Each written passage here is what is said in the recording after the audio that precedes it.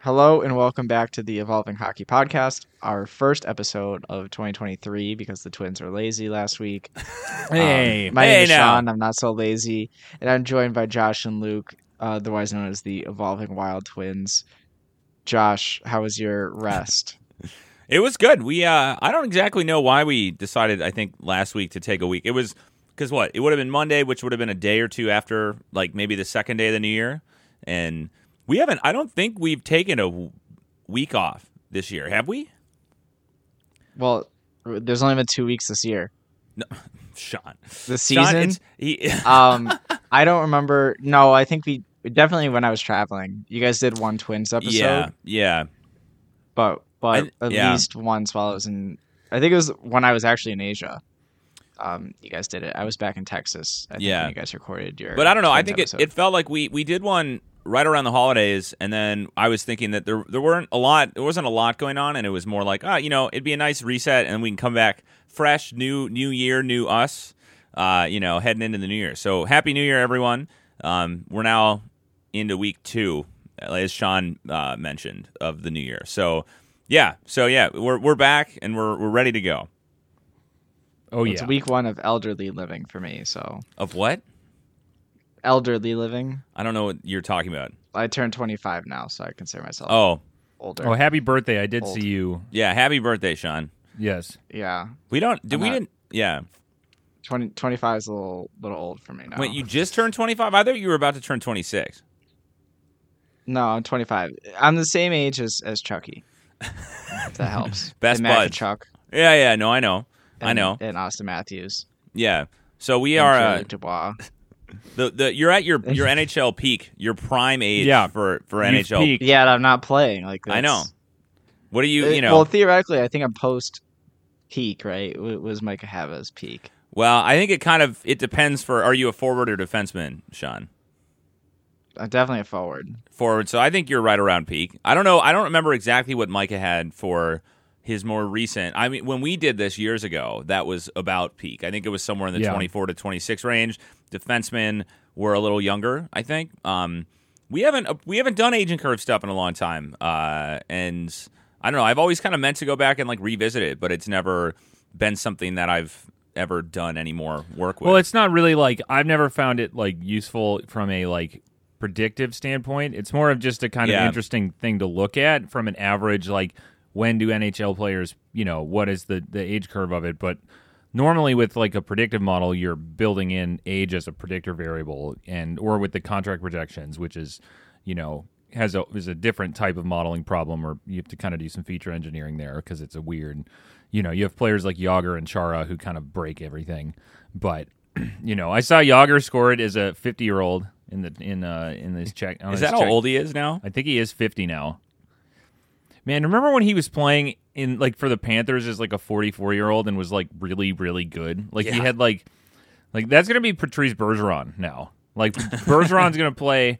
I don't know how long he's gonna play, but is he gonna play another year after this year, Sean? Yeah, I think that there was an article I just saw, or maybe I think it was a screenshot. Maybe it was altered. It sounds like he's gonna play. I mean, nobody ever knows, but I mean, there's no reason why he would just up and go right now. I mean, unless he just didn't want to. Does he have a concussion history? I can't remember. He's had a couple, I think, in his younger days. I remember one against Philly back when I was I don't know, in second grade or something. But God, he's been in the league that I thought he was only 36. What? I thought he was only 36. Maybe is he 37 now? Yeah, but Sean's only 25, so that would. I know, but I'm saying that he's been in the league probably for almost 20 years. Yeah, so that would line up. 2003 draft, and he actually made the team out of camp.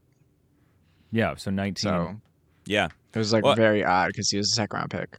Was that the is it the 2003 draft, the one that everyone you'll see the pictures? Yeah, so it's 2003 is that Suter and Parisi too? Basically everybody that played in the NHL. Do you know the order? Easily the best draft class of all time. Yeah, it was. Do you know the order off the top of your head, Sean? Was it Eric Stahl first overall? 5 years old, so luckily I do not. I know Stahl was in that draft class, and I think you're close. He was second overall. Oh, okay. In the class. Doughty? No, there's a unique first overall pick that is a well-known player. That doesn't happen very often. Was that the year it was Carey? No. Was that no? Okay. What goalie? It was Fleury. Oh, okay. It was the year Marc-Andre. Yeah. Fleury was a goalie. Yeah, that's right. I forgot about that. He ended up being like. It's funny when a goalie gets picked first overall. It's like they end up being like really good. Like it's like a sure thing. Anyway, so Eric Stahl, I was pretty close. I'm pretty happy with that. I know, considering I don't know anything about NHL draft history. No, I mean it's a pretty stacked first round. There's a lot of names that are either. I feel like it's either they're well-established NHL players or they did nothing in the NHL. Like, well, I guess it kind of depends on exactly how you define it. Who was third overall? Nathan Horton was third overall. Wow. I mean he played a lot of games in the NHL, but I don't think he was really, I mean, I don't know. We could have done a little bit more prep if we were going to go through the 2003 draft classes. Yeah. But anyway, Bergeron, what was it? Hold on. How was I saying that? About age curves. Wow, we went down a rabbit hole there. Yeah. It's just been something that I'll check some of our models every now and then, just doing like the classic like delta method that is like the standard for aging curves, and it's kind of interesting, but it's like, I don't know. I think that it really depends. Like if your model uses priors, which is basically, then it's going to be a much smoother aging curve, because each season it knows a little bit about the player from the past, and it kind of keeps going. So you get much smoother results there. Whereas if you don't do that, which is what we do we don't use priors in our models on Evolving Hockey. It's a little bit more jagged because you get a lot more ups and downs. So if you were to do like a projection of like a prior 3-year performance and then do that, you could get like a smoother one. Anyway, doesn't matter. Do you want to? Because I still have this up. Do you want to guess who the lowest drafted player who was selected to the All-Star game was? Lowest. I don't know. This is random. I'm just like Wikipedia has these highlighted. Dustin Byfuglien. He went 245th overall. Oh yeah. Period. Okay. Yeah. Yeah, just period. Tobias, that's pretty interesting. Yeah, but also Joe Pavelski was in the 7th round in 2003. That's right. Which is another. It should be future Hall of Famer. It's actually Joe Pavelski. Pretty fun little. The way that Wikipedia does this. I wonder if Pavelski playing with Robertson and Hintz this like the last couple years has like elevated him from probably not making the Hall to maybe making the Hall of Fame. Yeah, I don't know. How old is Pavelski now? He's like 38. 36, or is he? Is he older than that? He's in the same draft, so he's going to be 38, 37, 38, something like that. The same age as everybody else. He was that we 18 years of age in 2003. Yeah, that's how you could think about it. I know. Yeah, they're all the same. There you go. Yeah, and a lot of them are still playing. It's 20 years since then. Yeah, well, we were. I think one of the. While we're on the topic of Eric Stahl, I think one of the big stories, at least outside of when we're also completely glossing over World Juniors. I don't know if you watched any of that, Sean, or if that was something that you were paying attention to. We can't watch it. Of course I did. We don't get NHL Network. We need to. We just have gotten. We've never. You guys didn't watch the Winter Classic, did you? Yeah, we did. I watched a little bit of it. I don't think I had it on. Cable? I thought you guys were like. Yeah. So the only thing no, is that we have full have cable. We just don't. Well, like we have a sports package, quote unquote, but it didn't come with NHL Network somehow. Yeah, so we can't watch like NHL Network games, which I didn't realize that's where World Juniors were on, and I just didn't. Again, I think that the only year that I've ever really paid attention to World Juniors were the years that the Wild prospects were like good or were supposed to be good. They had Eriksson, Greenway, and Luke Cunnin all in the World Juniors, which was fun. That was 2018? I can't remember, but that's the only real year that I followed it. It's not really, again, as everyone, or if you've been listening to the podcast for long enough, you know that Luke and I are not, don't do prospects. So I just knew that I watched a couple. I watched highlights and I was like kind of following it on Twitter and whatnot. But I didn't see. But anyway, I was going to bring up with the 2003 draft class, Eric Stahl being second overall. He's still on the Panthers, who I was going to say, other than World Juniors, it seems like the Panthers have been kind of the number one topic, or at least a big topic in the NHL because of how underperforming or how bad they've been, I guess, more or less, to put it simply. Yes. They went to a strip club too, didn't they? And there was a big fallout about that. Was there? Did they? Are you just spreading rumors Shayna now? went on a rant. Shayna went on a rant on the Too Many Men podcast. And I didn't think that's what I catch that. gathered, but I was just so... See, we had Shayna on here. We love Shayna. We Shayna's do. the best. And Shayna just goes on these like rants, and they're the best. So I probably missed a little bit about like what was going on. Like I was doing some work, and then all of a sudden Shayna goes on a rant about strip clubs, and it was good. Yeah, the Panthers, like nobody knows what's going on either, because I was trying to find that out. I was trying to figure that out today, right? Like I'm going through the tables, and like I don't know, this doesn't look like a complete dumpster fire, and they kind of feel like they are. Like the feeling around the team is that they're a dumpster fire. Yeah, and I mean, there have been. Yeah, I had a tweet from last week about it because I was like, I just haven't. Because in my head, it's like, well, they're still basically the same team as last year, except Calgary and Florida made the trade that shook up the teams. And Florida, I don't know. They have, I guess, Spencer Knight is playing a bigger role this year than he was last year, but like. I looked into it like you did, Sean, last week, and I was like, I honestly cannot figure out the reason why. It's a kind of the same thing with the Sharks a little bit. Like, the Sharks have been terrible in the standings, but like their metrics are not nearly as bad as you would expect them to be based on their points. So I feel like there's a couple teams like that are kind of down there, but the Panthers specifically have been really just curious. And the only thing that was consistent among the way in which people were responding to my tweet about the Panthers was an endless supply of Paul Maurice GIFs. That's the only thing that people responded was just Paul Maurice. It was the classic him waving at the fans behind the bench. You know which one I'm talking about, Sean. I'm sure, don't you? Like, yes, yeah. There's a couple of them. Like if you look at like the goal impacts, the goal differential impact thingy majig. What's the official name of it? But team goal differential components. Goal differential components. That's what you call it. I just call it thingy majig. But it's if you look at it, the others are just kind of like average. All the components are average except for like shooting. They're like third worst shooting in the league. Yeah. But then it doesn't feel like they have like a huge like nominal problem as it pertains to like scoring. Yeah. Like, I think they score like at 5-on-5 like I'm going off the top of my head here. I don't have it pulled up, but like something like 2.8 goals per hour, which is like above average. Like they don't struggle necessarily to score goals per se. Like it's just a weird, but their shooting percentages, I don't know. It's it was just strange. Such a weird team. And there's some weird special team stuff going on there where it's like, and that's what some people were saying is that I do think some of it's special teams. Yeah, and that's sure. I think the one area I landed on, I guess, around the Panthers is that they've gotten really unlucky. I think they've also I don't know. I'm not a coaching guy. I can't. But I think Paul Maurice it's just a funny meme on Twitter that I think maybe there is something with. Jets fans, they would say, suffered through Paul Maurice, sheltering Nikolai Ehlers for years, right?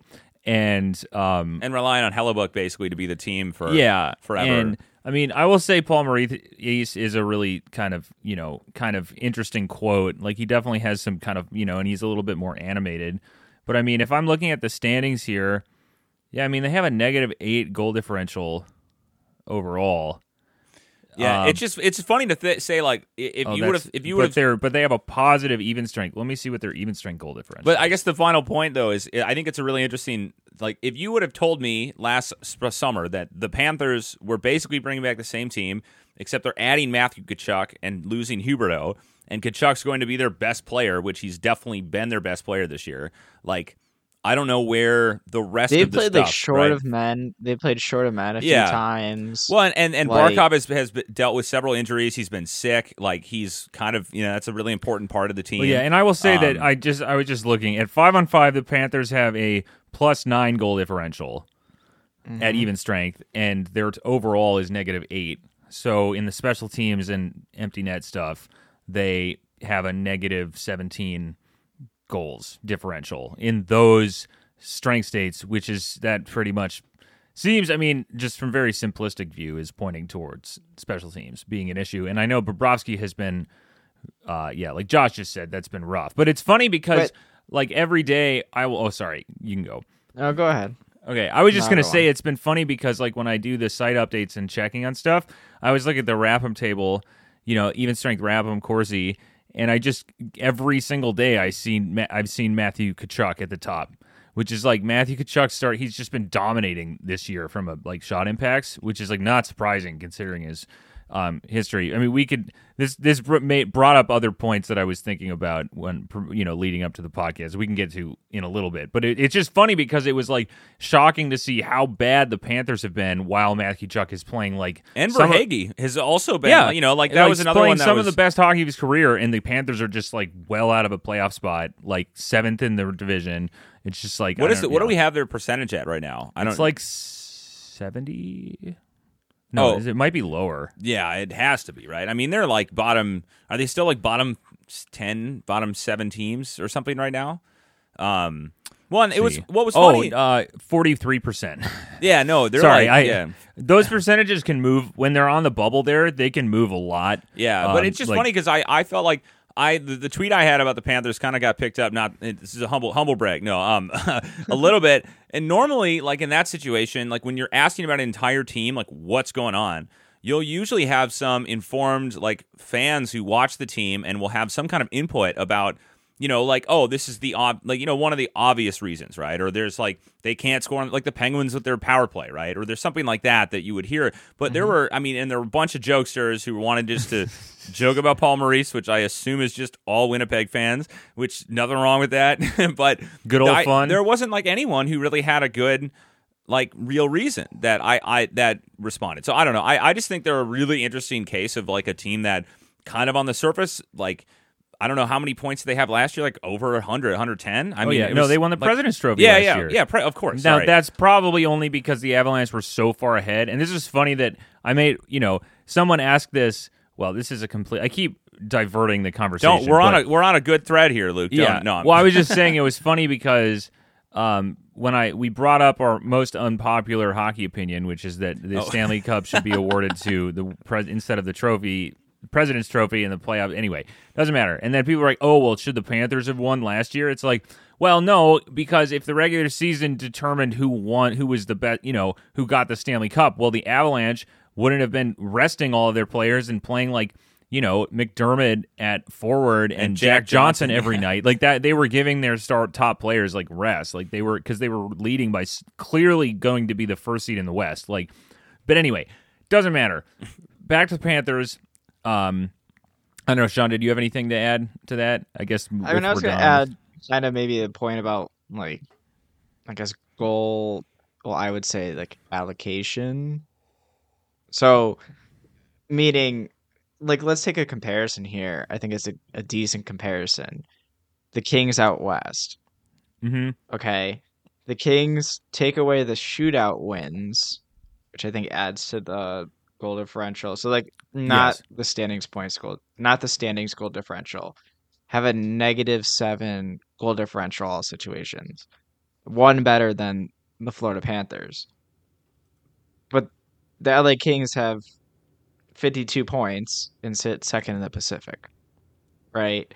And they have 6 shootout losses and 23 wins, 14 regular losses. So same number of games, they have 52 points. Or actually, no, they have 2 more games. Florida Panthers, they have 4 shootout losses, 19 regular losses, 18 wins. The point being, like, we used to have like this thing, like, was it Pythagorean win expectancy? Yeah, the old baseball run squared plus blah blah blah. Yeah, right. Like, which we like don't necessarily account for here. Like, when we're looking at tables that are kind of like aggregating everything, like we don't necessarily adjust for like the leverage or I guess like someone might call it like garbage time, right? So like maybe a lot of what's being done productively for the Panthers is like while they're losing and the models aren't overcorrecting for it. Like, I don't know. We're looking at like something that's kind of separate to the standings. There's always something that's separate to the standings from like the goal differential itself. Yeah, that makes sense. Yeah. Well, and it's funny talking about garbage time because it's a big thing in the NBA. If I remember correctly, when I was looking into the different models that basketball or the NBA uses, and garbage time is a very big component. They do score adjustment differently. Like in hockey, the way we do it in our XG model, it goes from -4 if you're down by 4 goals, or the home team is down by 4 goals, up to the home team is leading by 4 goals or more.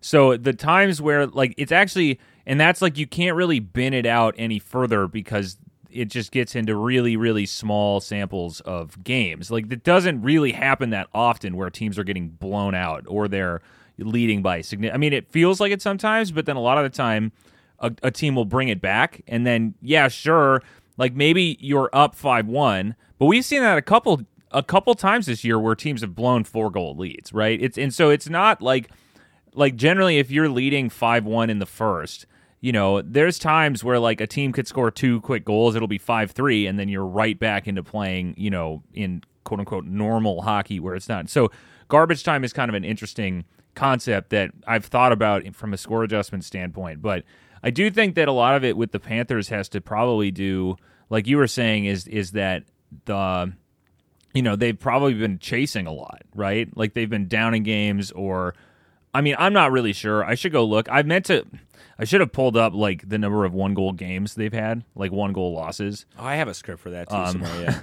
Like I should have done something. I think the final point I guess I have about the Panthers, we've kind of rambled about them enough, is that I think one of the things is that just overall last season, everyone on their team was good. Like for the most part, they obviously had some players who were like, I think Owen Tippett didn't have a good year, for instance, and you know some other players who were in the bottom. I think Mark Stahl, was he on their team last year? I can't remember. I think so. Or Frank Vetrano was also not particularly great in the Panthers last year, but like almost every other player they had was fantastic. Now they've been, again, I think injuries is one thing. So Ekblad has missed a decent amount of time this year. Barkov has been out. I think Duclair has been out for most of the year, right? And he was really good for them last year. And then they also have just like kind of had just an overall downgrade in terms of their skater performance this year. Outside of and they lost Marchment, who. But they added. Well, Marchment had a crazy kind of out of nowhere season last year. So I think it's kind of a combination of a lot of things. I just think it's interesting because usually when you look at a team, you're like, well, why aren't they doing? Why aren't they good? You can say, oh, well, they're not good. You can just go and look at their stats or whatever. But like the Panthers are one where it's like they've been pretty okay, like from some of the underlying quote unquote like offensive metrics, and they have a few power play or like special team issues with goaltending. It seems like, but not enough that you would be like. Oh, this is why they're so far low and so much lower than you would expect. And I don't know. It's just weird to have a President's Trophy team like this come back and all of a sudden add a player like Tkachuk, be 7th in their division. Right? After you add Tkachuk. I just think it's funny that the biggest offseason teams were probably, I mean, in terms of like news stories, were like the Florida and Calgary with their trade, and then Columbus adding Gaudreau, and all 3 of those teams have just been worse. Yeah. And Columbus significantly is down. underperformed like they're all it's like Calgary and Florida made a huge trade, and this is one of the things they both suck. I wanted to talk. So I had one thought that was kind of funny, is that because Josh did our model evaluation, or the public model, like team point projections evaluations today, and it was funny because it was like I've consistently been seeing the Jets and the Stars overperforming the public projected models, and it's funny because they both got new coaches. And the Dallas former head coach, Rick Bowness, is now coaching the Jets, and Peter DeBoer is now coaching the Stars. And it's funny because, Jets fans would constantly complain about Paul Maurice, and then Dallas fans would constantly complain about Rick Bowness. And then they switched, and Maurice went to Florida. Florida's tanked. Bowness went to Winnipeg, and Winnipeg's doing much better this year than people expected them to, and I just think that's kind of a silly thing. The same thing with Huberdeau and Tkachuk is that it's like this weird thing, and Gaudreau, I was looking at our player cards, and it's like his rating on our player cards right now is like 52. It's like this is like one of the top free agents from last offseason, and he's having like a pretty mediocre. Like they just paid what? Like 9, was it 10 million? Same thing with Hubert. Yeah, 9.5. Same thing with Huberdeau. It's like, are they really that? They're really that contract year, greedy? Like they just played out of their minds, and then they got their, $8 million 8-year Johnny contracts. Gaudreau he's comfortable in his favorite city, Johnny Columbus, was like top 10, like projected in GAR. I know. Yeah, no, You can't be pulling those cards. What cards? What, that he's no, just, was it just the contract here? Oh no. I'm just joking. Johnny just went joking. to BC, but also I will say that I have, it's funny. Well, I only bring this up because I don't want to, I don't want to talk about my fantasy hockey team too much. But we went right by the book. I drafted, and this is a terrible thing. We should have done this. I should have gone, okay, I have these players rated way higher, but I know they're going to fall, so I'll take other players. Doesn't matter. But when it came to my position, it was Gaudreau and Huberdeau were the players that were up, and I was like, I don't want to take them. Like, Gaudreau is going to Columbus. They're going to suck. They're going to be awful, and I don't want to take Gaudreau. But it's like really hard to account for future team impacts without just kind of guessing. I think that it's Columbus. I think is much. I still think that there's a system. Like they're not really. They know what they are, right? Like they know what they're doing, and they're like I think like this is one of the funny thing. Like I had another thing that in the last, because we haven't had a show or an episode in like 2 weeks, so there's been some stuff that we've been looking into, but I was like, I want to know what are the teams that we should actually be watching for the tank, right? Because we've talked about this before, but there are a couple teams you just watch them and it's some of the worst hockey you've seen in a couple years. Now, obviously, last year it was like Arizona was the team or Montreal also didn't look particularly great last year, but like you watched Arizona last year.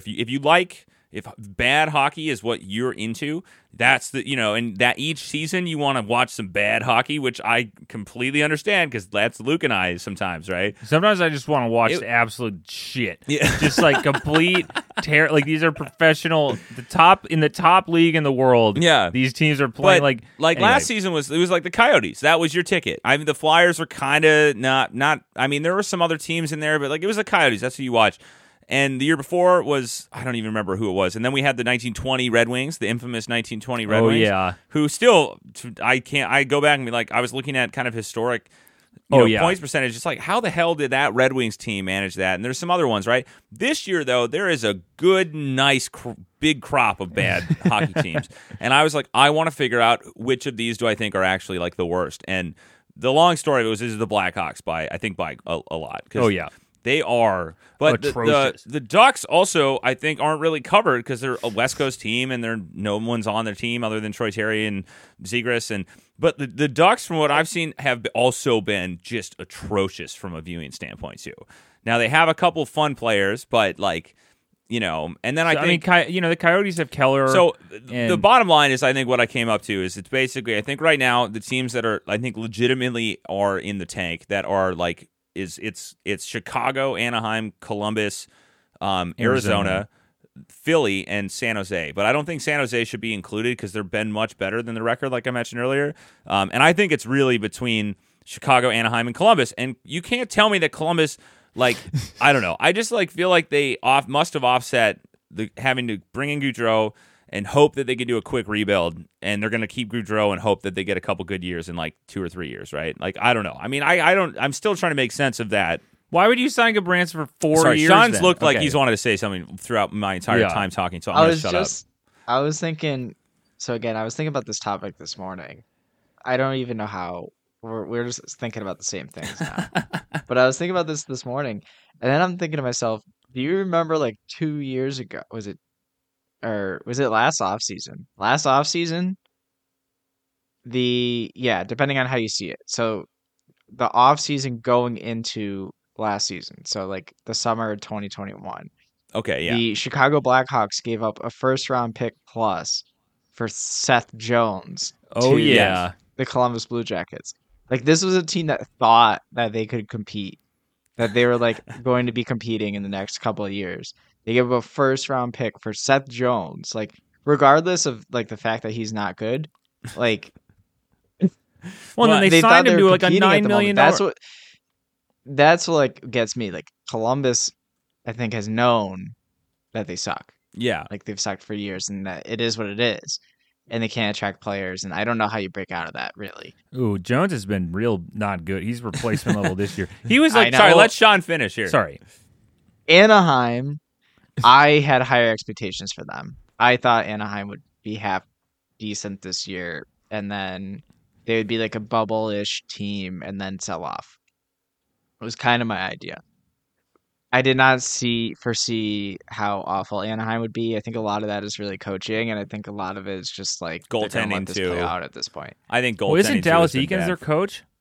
Yeah, but I think part of some of the goaltending is because the defensive structure. Yes, yeah, it literally just doesn't exist. Like it's it's anti-productive in some senses. It's like the worst defensive structure I've ever come across. Oh yeah, no, Anaheim, Chicago is offensive worse, and I think Anaheim is defensive worse. But watching the Blackhawks is miserable. I think their numbers would indicate that the Anaheim has a worse defensive system than Chicago. But there's something about that Blackhawks team this year. I don't know what it is, but it just is an absolute mess to watch. It's really funny. Even like when we bring this up, like, so if people follow us on Twitter, they saw that we were excited for the Coyotes and the Blackhawks to face off. Yeah. Because every day when I do the game projections, I run them and I check what the probabilities were, and it was like Arizona was in Chicago. They were playing on the second night of a back-to-back. And they had a 63% chance to win by our model. And I was like, okay, how the hell? It literally every single time when Calgary just lost to the Blackhawks, right? We had them favored at like almost 80%, like as a road team. Like this doesn't like. No, this and Blackhawks that's Calgary. Team, like if like this isn't like where the Bruins are playing the Blackhawks and the Blackhawks are in. Normally these type of percentages like from our model would be like the Blackhawks are going to Boston. They're playing the best team in the league, and they're on the second night of a back-to-back. Then we're going to get like 85% maybe. This is if that happens this year, I'm like worried that the model's going to shoot out like a 95% win for the Bruins. Like I'm like not joking. Like are the Blackhawks going to Boston at any time? Did they already played? We talked about this. We did. That's the game that So I do think like the proper thing would have been to give everybody their money back for that game. And I will eventually write up with like detailed data. It'll be a fun article. When I get around to it, of how abysmal the Blackhawks played that night, like how pure of a domination it was. I didn't watch it, and the way you've talked about this game really makes me want to go back and rewatch this game so that I could just kind of be in on the. Go ahead. Go ahead. Go watch it. I kind of want it. It was on. So here's a secret, though. I think, if I remember correctly, the game occurred on November 19th, but in ESPN Plus, it's on the 20th. So you may have to. I'll go. do a little extra look for it. Also, Bruins right now. Let's talk about the Bruins for a second. Bruins. Plus 69 goal differential. I did see that. Nice. I think it's so. Nice. It might be a little bit off because it's kind of weird. It's off the standings because of shootout wins and losses. Oh, yeah, okay. Yeah. Because our goal differential doesn't include shootouts. That's right. Yes. Yeah. Correct. But the Ducks negative 74. Oh my God. Are the Blackhawks playing it? No, it's just funny. When I look at our game projection, like, cards, whenever I see the Blackhawks rolling 25 game metrics, I'm like, oh, come on. Like it's like, are you, anyway, back to the Coyotes versus the Blackhawks. It was one of the worst hockey games I've ever seen. But it was so fun. But it was so funny. It was like these are NHL teams, right? Well, and teams it'd be like everyone would be trying something. Like it's like they're all trying to play and do these fancy things, and it would just every time it either ends in an icing or it ends in a turnover. Oh, it was a mess. Or players are falling over. I kind of this Coyotes team this year though is like kind of like they're like my kind of underdog team because they seem like they really want to win. Like you watch some teams and they're like completely checked out. Yeah, the Blackhawks are like depressing to watch. But the Coyotes have some zip. They got some pep. Like they're trying. Like it's I don't know. I like this Coyotes team, and I also can't wait for them to pick up Austin Matthews in 2 years when his contract starts. Draft Bedard and sign get Bedard. Austin Matthews. Yeah. Oh, and then that's it's party time in Arizona. Let's switch this up. I'm in like all situations. I'm in a table I'm not usually in. I'm in all situations, non-score venue adjusted. Okay. Yeah, it's fair. Sometimes you need to do it. The Carolina Hurricanes, as we speak right now on Monday night, have a plus 878 Corsi differential. All shot attempts. The second place team is the Flames. You want to guess where Is they it like are? 250? 300? No, it's more than that at least. Okay, like 600? 479. Yeah, I mean the Hurricanes. Well, we also, I don't know if you saw that game that was it against Nashville, and Nashville won. They had the most shots for in a game. I'm pretty sure it was since 2007. And I think the last game that people were going back to look, was it like in the 90s? There were like 2 other games that a team has had more shots for than the Hurricanes. It was the did. third most saves a goalie had made in NHL history. Saros had, it's possible if you go back with shots for, but like it was funny because a lot of their shots weren't blocked. So like they didn't have a super high Corsi like relative. Like there's been like 15 or 20 games with more shot attempts, raw shot attempts for, but just the number of shots they got on goal was like the highest we've seen.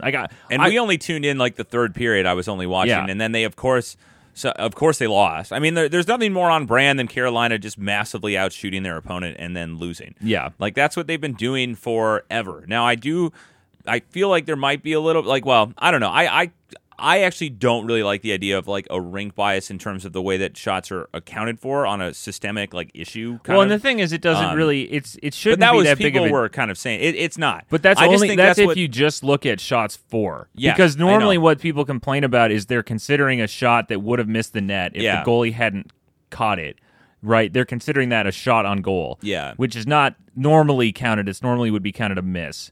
I believe. I'm pretty sure that's how it works. Anyway, but that's not. No one ever really looks at shots for. And Sean, shots who is on the other side of that? I'm curious who has the negative. Who is leading? Is it the It's gotta be the Blackhawks, or is it the Ducks? Like, is it? Let's see. Can we guess? Is it negative 410? Negative 550. Negative 550 is roughly the Blackhawks, but they're not last. Oh, they're not last, and it's not the Ducks. Is it the Blue Jackets? Oh, is it? I really? just looked at this. How do I not know what this is? It the Canadians, maybe? No, it's the Yotes. Oh, okay. It's the Coyotes, yeah. You know, they try. 662. Yeah. I mean, here's the thing. We haven't had a website since the 14-15 Sabres. I was only like a mega Wild fan at the time, and so I wasn't watching and paying attention to the league like I do kind of now. So this is a fun time to be alive, is when you have this kind of effort. So I'm sorry, because I know that some people hate this and don't like the idea of tanking and don't like bad hockey and all that stuff, but I find it fascinating. I think it's real fun to watch. Yeah. The pure bottom, though, is the Buffalo Sabres 14-15. Yep. And to put that into context, I'm sure you guys have that memorized. All situations, Corsi differential, negative 2,157. So, like, I don't think the Coyotes, in terms of Corsi differential, are going to get there.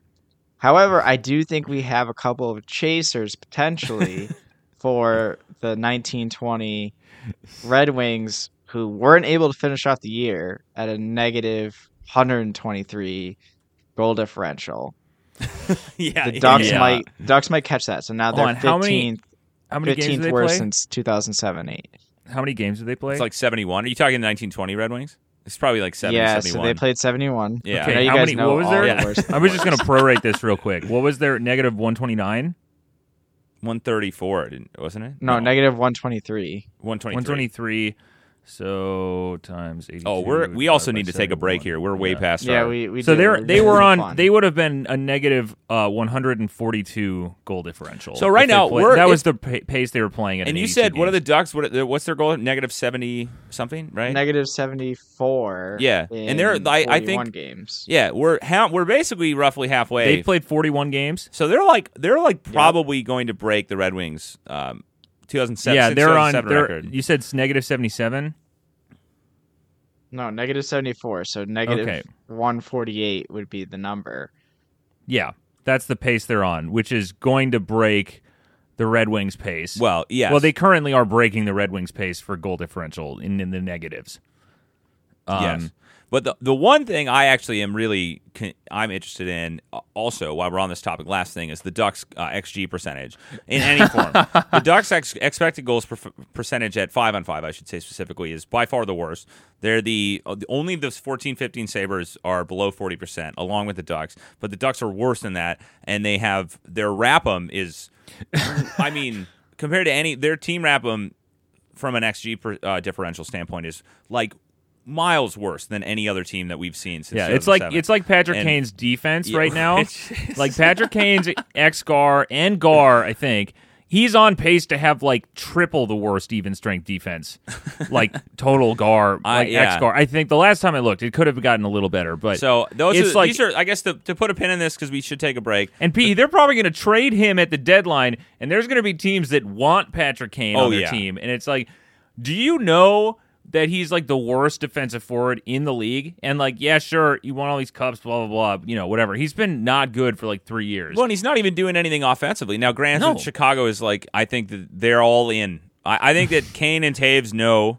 They're like, and they are like, sorry, the GMs are like, also, look, guys, just like, this is what's happening put a pin in this. All of these teams are probably going to try to get worse, right? Yeah, I know. So when the deadline happens, we're going to see even worse hockey. But it's one of those things like you're starting like what we talked about with the Sabres in 14-15 and like some of those teams. You're starting to approach the point at which it's almost becoming, is it a PR embarrassment to start trading away your, like to actively embrace this, right? Like that's the other thing. It's kind of the push and pull of teams knowingly being bad. They all know it. Like everyone knows it, but they also are still going to have to like get worse to compete with the other. Now, I know the lottery system is in place that makes it a little harder, blah, blah, blah, but also everything I've heard, was it this draft class that's supposed to be really, really good? Yeah. I think this upcoming draft class is supposed to be... Bedard, dude. No, I know that, but outside of that, the rest of the draft class, I think I've heard is really strong. It's supposed to be good, but you're talking about the best Canadian since Sidney Crosby. Since Crosby, you're saying? Yeah. Yeah. Wow. Did you not see him at World Juniors? I saw you didn't, but... Yeah, but I'm just saying, let's wait for the kid to play some defense. You know what I mean? Let's wait and let's see what he does. He can play defense. He's got an all-around game. He's got all-around game. Wow, you're all in on. He's almost the level of Austin Matthews. in a complete player. No mention deadpan from Sean. No mention of McDavid or anyone else who has been in the league since then. Let's go to break. We can continue arguing about Connor Bedard afterwards, which we will not be doing. There's not a new sponsor. I'm getting this out there before Sean can say it. There's no new sponsor. I know. I'm ruining Sean's night. That's what you would say if there was a new sponsor. Yeah. Yes, exactly. One day we're just going to we're going to just do it. And you're never not going to say anything. Yeah. And you'll joke. And I skip over it anyway. When times that I do listen to this, I skip over the ad. Yeah. But anyways. Sorry, Josh. You did a great job on it, and hopefully others enjoy it. And we'll be back after this break.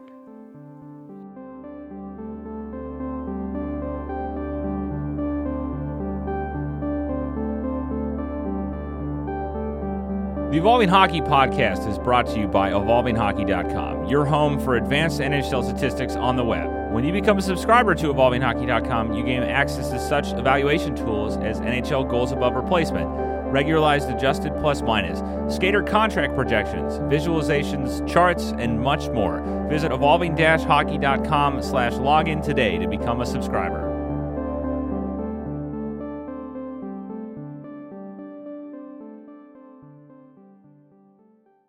Thank you so much for that message from our lovely sponsor.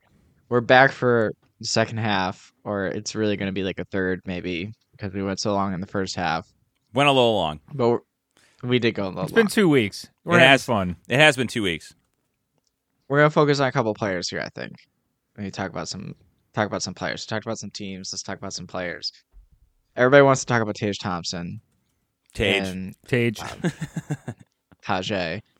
Well, let's first talk about the Hart Trophy winner of the 2023 season, Jack Hughes. Jack Hughes right now leads the league in GAR. What? So hot right now. Sorry, continue. Don't listen to Luke. Sorry. Well, we're not talking about appearance here, Luke. Have you not seen Zoolander? Come on. And maybe that's from my time. Oh, it's Will Ferrell and I am an elder now, though. But so he leads the league in GAR right now, 17.3 as we write this, 17.3 GAR. Second place is Mark Stone at 14.8. So he has quite the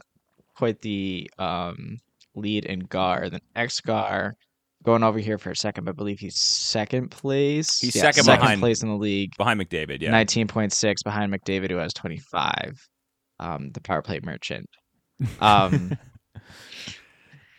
Jack Hughes, I've been able to, now that the Devils look good, I'll watch them a little bit more this year. And he's having the best year of his career, right? And I saw that Dom tweet from like 2 years ago got brought back up of who would you rather, Jack Hughes or Moritz Seider? So Jack's been in the news today. He's got 8 goals in the last 5 games, I believe. So he's been quite successful lately. I don't judge his looks, but and he's been lifting the dead soul that is Erik Haula up pretty much all year as well. And it's been quite impressive to watch. Yes, well, I will say that Jack Hughes, I think that there was some talk a couple of years ago. Well, there was the other tweet that got brought up because I saw Michael was tweeting out some new charts about his shooting stuff and goaltending, and there's the classic, from Dom where he tweeted a couple of years ago, like if Jack Hughes could learn to score or something, it'd be over for everybody. I think it's over for all of you when Jack Hughes learns to finish. I think it's something like that. Which is funny. But I remember we had a couple. Was it 2 off seasons ago now? Was it before the 2021 season? I think that our model, or it may have been before. I'm trying to remember when it was, but I remember our GAR projections for players were really high on Jack Hughes, and I remember we had several Devils fans. Were like, where is this coming from? Blah blah blah. And so I actually went and looked at it at the time. I should go and like kind of look at the timing of it. But then we were on, I think Pucks and Pitchfork is another podcast that I've been on a couple times, and they were very interested in that as well. And it's mostly that the trajectory of Hughes has kind of followed some other really good young players. And he's been, I guess I haven't looked quite into. I think at the time it was. I want to say it was heading into the 21-22 season. It was heading into last season. And Hughes he played 56 games in 2021, the 2021 season, and it was heading into last season that I think our GAR projection model picked up on him, and that was kind of after he had a pretty good defensive season, and I think that's one of the things is it's pretty rare for. I think kind of quote-unquote top-playing forwards or young forwards especially to have like a really good defensive performance, especially forwards. You see it more, I think, with defensemen that come in that are more like defense-first, younger players, that that's kind of what their specialty is. But I think with Hughes, at least in his first main season, was that he was also really solid. He was solid on both ends of the ice, and that's kind of a lot of where his values come from. Obviously his offense is the main driving force, but he's been very good defensively as well. So I think he's one of the more. And he also has really good penalty numbers too. Yeah, like he's like extremely well rounded, especially this year. And I don't know. There's not really. I think because it's not like he's. I think. Some things with our XGAR model that have been a little bit, well, it wasn't. It's just there's some players that they just have some crazy shooting numbers. Like they'll have, it's like you see it. I think Sean, somebody added us for about Bo Horvat having like shooting 25% and like leading our XGAR or whatever. And it's just like, it's one of the things like I was just kind of pecking away at our XGAR write-up. Ooh, Sean's favorite thing. Yeah. It's getting close. I'm almost at 3,000 words now, so it's going to be... It's kind of long. Probably. I mean, it's not as long as our goals above replacement, right? That one is 3 parts. So it's like 12,000 words. Anyway, more than that. But it's one of those things that's kind of like I don't think there.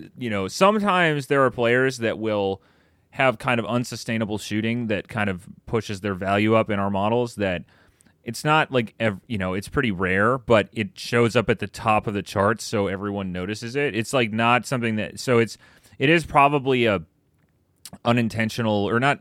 It's not wrong per se. It's just kind of something that I didn't. Well, it's we'd have to go in and like manually change something, like just to do an ad hoc adjustment to like change that because of the framework of how the shooting component works. But anyway, Jack Hughes is not most of his value is not coming from shooting, which is that's a it's kind of a cool thing to see a young player like that who's very, very well rounded.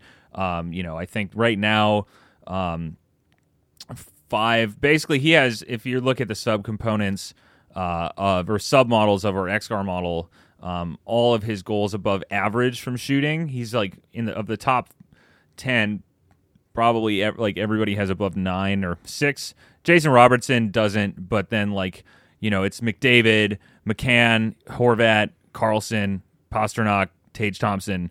These are all like bunch of goals relative to their peers, and Hughes and Robertson are the ones who are adding quite a bit of value from the other components, like their impact on driving shot rates and shot quality. Now Erik Karlsson, all the other players are good at this too, obviously, but Jack Hughes is currently, I wonder if he's leading in penalties. Yeah, he is currently leading the league by quite a bit in his GAR added or goals above average from penalties. So that means drawing a lot of penalties and not taking any penalties. He is currently at 4.2 goals above average from penalties, and the next player is Troy Terry at 2.8. So, he's just an extremely well-rounded player, and it's really cool to see kind of somebody who maybe I don't know if they were considering him. Maybe it was just Rangers fans who were calling him a bust, but I don't know if I remember hearing that. I think yeah, he was he was first overall, right? No, yeah, he was, and I think that's always yeah. He didn't even follow the whole thing too, no, because he had a lot of pressure on him, back when he was a teenager. So he didn't take the normal American route, and he played in the GTHL, which is it's the big minor midget 15-year-olds league in Ontario in the Greater Toronto area. It's basically where everybody who's good has played that has come out of Ontario before. Mm-hmm. Some NHL players even go back and buy teams like John Tavares and Sam Gagner as an example. Huge league. It takes $15,000 a year to get in. So he played his minor hockey, or his minor midget hockey in Toronto. And so that's an even added pressure. He got drafted into the OHL. He never decided to go play. But he was known, it was known similar to Shane Wright didn't end up being first overall pick, but similar to some others like Lafreniere, Matthews, McDavid. It was known that he was going to be the first overall pick since he was 14. And so he had that added pressure on him coming in. And I think he's on the younger side too. I don't have his birthday in front of me, but when he came in as a kid, he clearly didn't succeed right away. And he did an interview with, I don't remember who he did it with, but he was very transparent about the fact that he did not have a good first couple of seasons. Well, yeah, either, but it was really only his first year that he kind of quote unquote struggled. I mean, he was negative. First year was a disaster. Yeah, it was not good. He played 61 games in the infamous 1920 season with the Devils, and also I think there are a little bit of, I don't know. I think it kind of gets glossed over now, and I don't know if this would be the case because obviously he's just very, very good now. But I think COVID had a pretty weird and large impact on a lot of young players, I would assume, in the way that they're entering the league. And I wouldn't be surprised if, obviously he played most of the 1920 season before COVID was really had shut down the league, but and also he came after. But I think that some of that also wouldn't surprise me if there was some. But it's also not all that uncommon for a player in their first year to struggle a little bit who was a highly touted prospect and then come back the next year and be solid and then kind of continue their trajectory.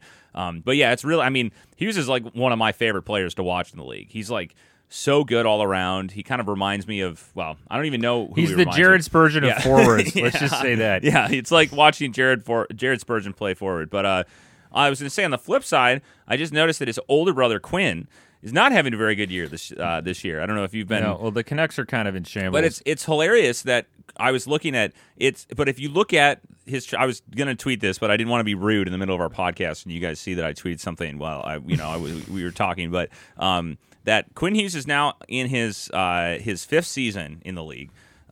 He played now. This is just part of is in 18-19 he only played 5 games, but he put up 0.3 GAR or xGAR. In the 1920 season, he put up 11.9 xGAR. Can you guess what he put up in the 2021 season? 3? He put up 0.2 xGAR.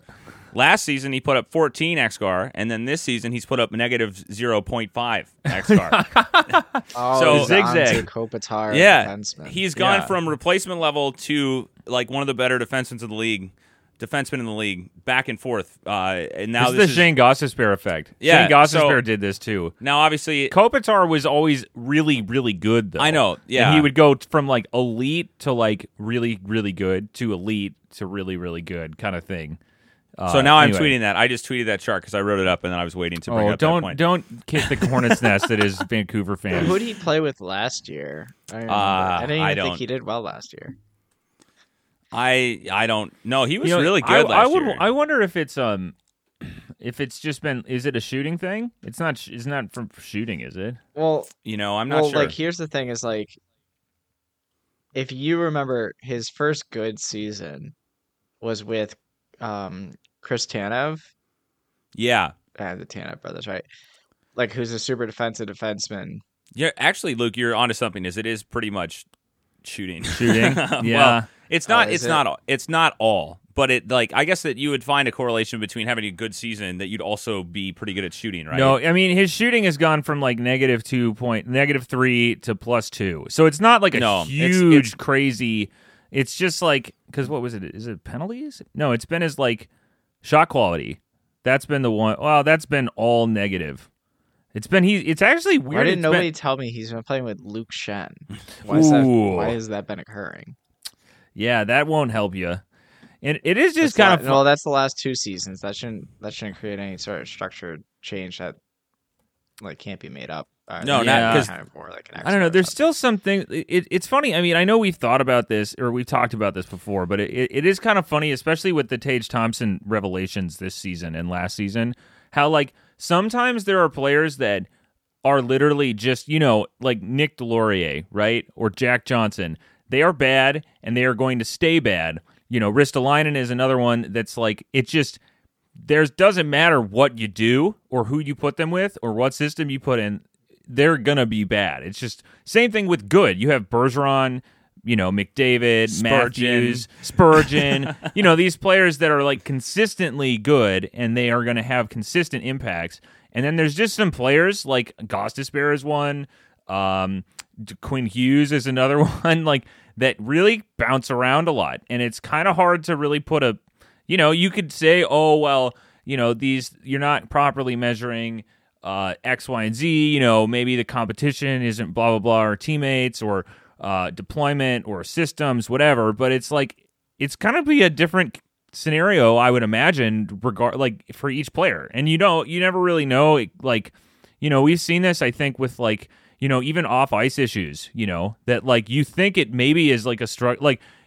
something like it's just hard to really put your finger on it and to find like a definite thing that's going to explain what it is, because I think like we've seen this with players that it's come out after the fact that they struggled with, I don't know, they had substance abuse issues or mental health issues, and you could try to conflate one thing and then it could end up that it actually had nothing to do with what you thought it was. And it's just a hard thing. Sometimes players are very consistent, and I think who we had this question. Charlie Coyle was like this for a while, where he was just solidly average like every single season, and then he had a really bad year. We need to update our most average player. Like, wasn't it Stefan Veilleux? No, Stefan Veilleux is the ultimate replacement level player. Oh, every year he was basically replacement level, and it's like a straight line for like 8 years. Minnesota Wild legend Veilleux, for everyone who knows, remembers him. Classic GIF of him gnawing his teeth at it. We might need to do a little query later tonight just to update our current, like, most consistently average player. I think because Coyle was it, but he's not anymore, and he's bounced around enough that I think we can't. Connor Sheary would have been one for a bit. That sounds right. I'm also thinking this is on topic today, but Nick Dowd is having like a really good defensive season, but I was looking at it, he's been kind of consistently like average, like never terrible. I kind of forget that he plays for Washington because I never watched the Capitals, but he's been on there. Sorry, Capitals fans. He's been on that team for like 6 years, and I was like, I guess I kind of didn't. Yeah, and Garnett Hathaway. Those are the two. It's like, Hathaway is. It's always funny. It's the same thing with, like, for me, it's like, oh, Parisi's still in the league, isn't he? Yeah. Yep. Sorry, Islanders fans, don't watch what? Yeah. It's like Parise scored. It's like, hold on. What? I don't know. It's just like back to the final finish up on the Canucks is that they're basically like their entire defensive all of their defensemen have been like bad. Now, like, I think the Canucks in general have been not good this year, other than obviously. Pettersson and Horvat. But, like, their top, at least right now, actually, I'm on the wrong tool. I was going to look at their current lines according to Cap Friendly. Shout out Cap Friendly. Shout out to Cap Friendly. Their top two, at least right now, have been Hughes and, well, now it's Cap Friendly list Hughes with Bear as the top pair, which you were saying he's been playing primarily with Shen, but Shen is now on. Bear's been a newer one. Yeah, and then OEL and Myers. Myers is consistent. I always forget they have Tyler Myers still. And they have OEL, both of which have not been a very good pair. Luke Shen has been really bad this year as well. The only, hold on really quick. I just had this up. The only defensemen that the Canucks have had who have been above average, because I'm in the submodels, is Kyle Burrows, who's played 17 games, and Ethan Bear has been slightly above average for the Canucks, and every other defenseman they have has been below average, like not good. I think we talked about this, but I was able to see a Tyler Myers hat trick in person. I don't remember talking about this. Yeah, so you know what it is, right? It's 3 penalties in a game. Oh, sorry. Oh, yes. yeah. I thought you were a little too you were a little too straight. They're almost always tripping penalties. No, it's a legitimate thing. It's a legitimate thing. The Tyler Myers hat trick? I felt blessed because like I think it's the end of his term, and I'm not sure. Well, I don't know. Hockey men love they're really tall but ineffective players. So they'll probably find like a contract somewhere. But yeah. Anyway, so they I mean, I don't know. We could talk. The Canucks have been talked about quite a bit, but Bo Horvat is looking like he's going to be making quite a bit of money in this coming offseason based on his performance this season. I think it's him and Pettersson, right? And then Kuzmenko has been. And Pettersson's not up. They signed. No, I'm talking about their the Canucks players who have been good, like who've been really good. Now Demko is he's hurt now, but that doesn't help either. So I don't know. I think Quinn Hughes is like a really interesting player now that I'm looking at his like trajectory year over year and kind of the way he plays. And I don't, it's really funny. I was just looking at this. Also, why do Jack and Luke look so similar, but Quinn Hughes doesn't seem to look like either? I mean, like he looks a little bit like him, right? But like Jack and Luke Hughes look really similar. So Quinn definitely plays for the Canucks. I think he blocks the others from the Demons. Sorry, what did you say? He blocks the others from the Demons. Oh, okay. I see. You ever see like clearly like there are demons, and I think like he is like the big brother that shielded is them, making the sacrifices there. Yeah, I mean, yeah, and he's aging. He's gonna age before all of them. He's gonna have gray hair in his like 40s, early 40s. So he's gonna be 31 on the Canucks after their continued failures, balding, gray hair and balding, and just like. Dallas Eakins will be their coach or Peter DeBoer after he's gone through 3 more teams where he's really good for 2 years and then they completely fail. That's what. Yeah, it'll be in. How old is Quinn Hughes? Is he 24? 25? I mean, Luke, we really should have gotten in. He was 2017 draft. So he's 20. He's 23. He's 23. When does he turn 24? I will pull up his Wikipedia page right now. He just turned 23 actually in October. So really? Yeah, October 14th, 1999. Well, yeah, you said it. I mean, well, not exactly, but anyway. I just don't. It was funny. Luke and Jack Hughes look very similar, and then Quinn Hughes doesn't looks like Quinn Hughes. He looks like Quinn Hughes. He always looks Quinn Hughes. Yeah. Sorry. What? They're related, right? I'm struggling with the age. Wasn't there a lot of I feel like I saw a lot of people arguing about Luke Hughes on Twitter. Like when is he drafted? When is he going to be drafted? Well, the Devils toxic. Already drafted him. Oh, the Devils have him. Yeah. Yeah. Oh, yeah. I don't know anything about prospects. Yeah, but Lane Hudson's better. He's 19. He hasn't played in the NHL yet. He's with the. Is he a forward too? He played in the World Juniors. Did you not watch? No, we can't watch. Lane Hudson showed him up as the best American defenseman. Is Luke Hughes a defenseman? Yeah. Yes. Yeah. He wears 43. Did you know that?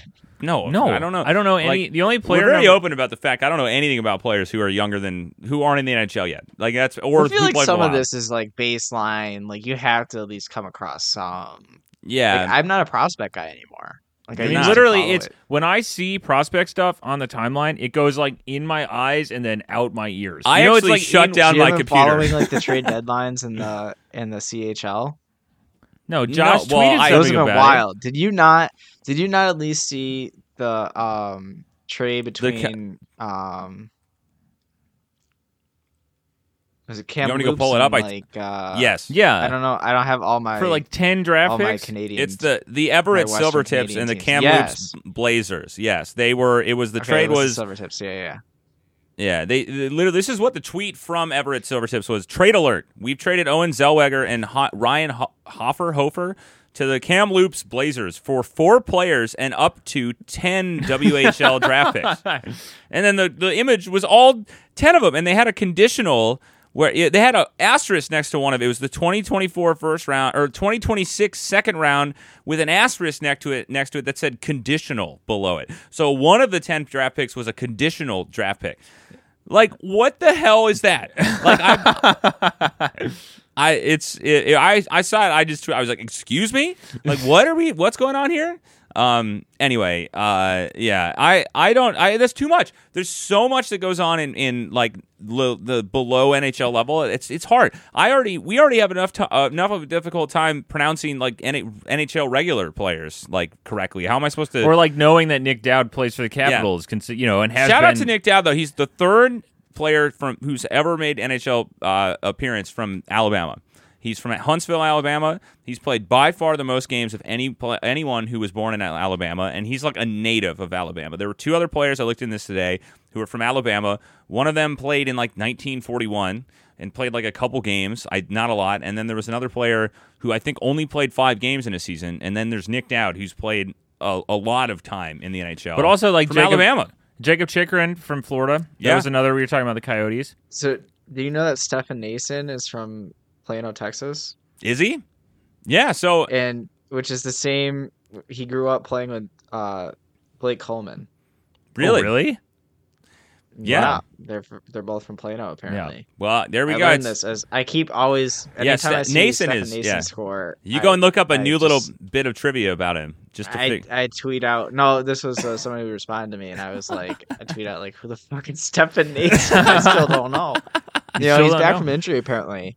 Apparently he was out for a couple games. He's been battling an injury, and he's coming back, and he's just going to destroy the entire league there. Yeah, probably. But yeah, I was going to end up. What was I going to say? Oh, hold on. I had another thing that I'm trying to bring things to the table. We're almost podcast. at the point of the end of the show here. Our little third. We're almost at the point. Are you going to bring the thing up with Tage and Uyghur, your tweet today? Oh, that sounds like a Luke tweet. No, that was Josh. That was me. That was a Josh. Really? Tweet. Eh? Yeah. Sean's he's a little bit off. We've been throwing some curveballs at Sean for him guessing which one of us tweeted something. Personalities. Yeah. Anyway, but yeah, the Sabres. Are they still losing to the Flyers? They were losing 4-0. It's funny they beat the Wild. Everybody was adding us because of course, we said it was the battle for America's team. Buffalo's America's team now. But the Sabres are America's team now. Yeah. It was held by the Wild when the Wild played Toronto. The Wild have been America's team for at least 5 years, if not longer, probably 6 years or 7 years, basically since Jared Spurgeon. But yeah, Buffalo beat them, and now Buffalo Sabres are America's team. Sorry, sorry, that's how it goes. Yep. You can't beat the Sabres but at home. now the Flyers were kind of trouncing the. Wasn't it? Was I correct? Is that the score? I don't have it in front of me. You don't have it in front of you? Sounds right. The last time I looked. Sean isn't looking. Hold on. Where can I go find this?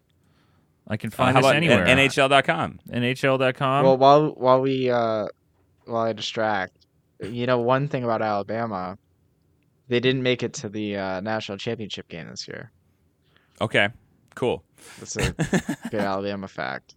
Nick Saban's on the broadcast. I'd be curious. I feel like this has come up and from time to time. Is there a state that that has not produced an NHL player? I don't know. That's probably a quick. I'm Google. sure that this has been Hawaii, covered. probably. Yeah. Alaska? No, there's got to be. I think that I know. No. Jeremy Swayman. What do you mean? Okay, okay. I'm gonna say like New Mexico. This Hawaii came up. sounds like so much more obvious. Well, to I know, but that's like we'll say I can never get this word right. Contiguous. So contiguous United States, the lower 48. So this is continental. What? No, it's a word. I don't know. I'm trying to find a recent one because I think it Alaska's changes. Continental. I don't know. The lower 48. You could just talk. So you contiguous, contiguous. contiguous. Doesn't matter. Contiguous United States consists of 48 adjoining U.S. states, not including. So it's everything but Hawaii and Alaska. So this is from Reddit from 2 years ago. So this is the most recent thing I can see is that these are the states. There have been 9 states that have not produced NHL players. Okay. New Is Mexico. Hawaii on that list? Hawaii is on the list. Yes. Nevada. Okay. New Mexico. New Mexico is also on the list. Nevada. Nevada is not on the list. Then I'm gonna go in Mississippi. No, Mississippi I guess has a player. Arkansas. Arkansas is on the list. No. Really? Tennessee. No. What do you mean, Okay. bro? No. Tennessee actually has not produced an NHL player As of 2 years ago. Really? I'm gonna say West Virginia. Yeah, actually, Luke's on a roll. Sean started off hot. How many is that? That's 4. So I think that I can just list the rest. Hold on. I think I can No, get Louisiana. I want to give one Yes, more guess. Louisiana is on there. Luke's on a roll here. I I'm gonna say Kentucky. Yeah. Okay. Luke's got like. Stop with the naming of all the. Okay, I don't think I'm gonna it's say. Now you've named all the good states. I think Oklahoma. No. Who's from Oklahoma that plays in the NHL or has? I don't know. This is a Reddit again. This is a Reddit. It could be post. wrong. I think that I think that there's only You could be 2. spreading false information. I think there's only 2 left. I was gonna say, I don't think it's Virginia. Virginia? No, Virginia is not. No. There's that's a 2. terrible There's guess. 2 left. I'm gonna go off the board here. I'm gonna say South Carolina. No. South Carolina not on this list. I would say one of the Dakotas because they're definitely not one of the Dakotas. No, it's not North Dakota State. I mean, like there's I know. people who went to the in South Dakota. Montana. No, not Montana. It's not Indiana, is it? Not Indiana. No, definitely not Indiana. Wyoming. Now Yes. we're all over the place. Yes, Oh. Wyoming is one, and there's one more. You were close. You guys have been close on a couple, and a couple of these states are close. There's one The more. border states. It's not gonna be West. We've named literally pretty much every state. I was in gonna the say United States of Oregon. America. Not Oregon. No. Oh God damn it! It's right there. I know it's not Missouri. I'm not gonna say Kansas. Yes. Hey, Kansas there we is go. the last one. This is from- Kansas. They had a team back in the day, didn't they? Or was Yeah, that they Kansas did. City, Missouri? Kansas City, Missouri. Yeah, it was the Kansas City. Let me look. I want to. okay. There were a couple states that you guys guessed that. Okay, we should just cut this off. I know, But I want to anyway. see who are from. Oh, there's actually a decent number of players that were born in Oklahoma. Really? Yeah. No. Yeah. Did they have a hockey team? Name NHL one. team? John Merrill is from Oklahoma. That's right. I That knew that. he does seem like an Oklahoma Yeah, kind current of player, active so I NHL can't like him player. anymore. That sucks. I don't know. Is Matt Donovan in the league anymore? I don't think so. So yeah, he's the other recent one. There were the player with the most points was Tyler Arneson. I don't know from what is this? I don't know what site I'm on. Yeah, so that at least right now, according to this, he's like, I can't even find the site. Can you find? You can probably find this on HockeyDB, right? Yeah. Anyway, okay. So Oklahoma has some players, but yeah, those are the states that no NHL player has been from. So Alabama. What was Mississippi? I was kind of interested in which players are from Mississippi because that would have been one of my first guesses. This is active. Elite prospects. They'll probably have it. Okay, Right. this is long enough. We're not going to sit here dead air time while you look up stuff on different What's websites. wrong with- Sorry. Okay, fine. There's a couple Just players. from curious. Mississippi. Take it offline. We'll Take it out after. Sean, take us out. It's been a fun, rambly episode. Yeah. Thank you very much for listening to our episode. We ran really long in the front, so we're actually gonna save some content for next week. But yeah, thank you so much for joining us. We're excited for the second half of the season in some senses, or the 2023 part of the season. And hopefully you join us next week. Yeah. Thanks, Sean. Thanks, Sean. See you next week.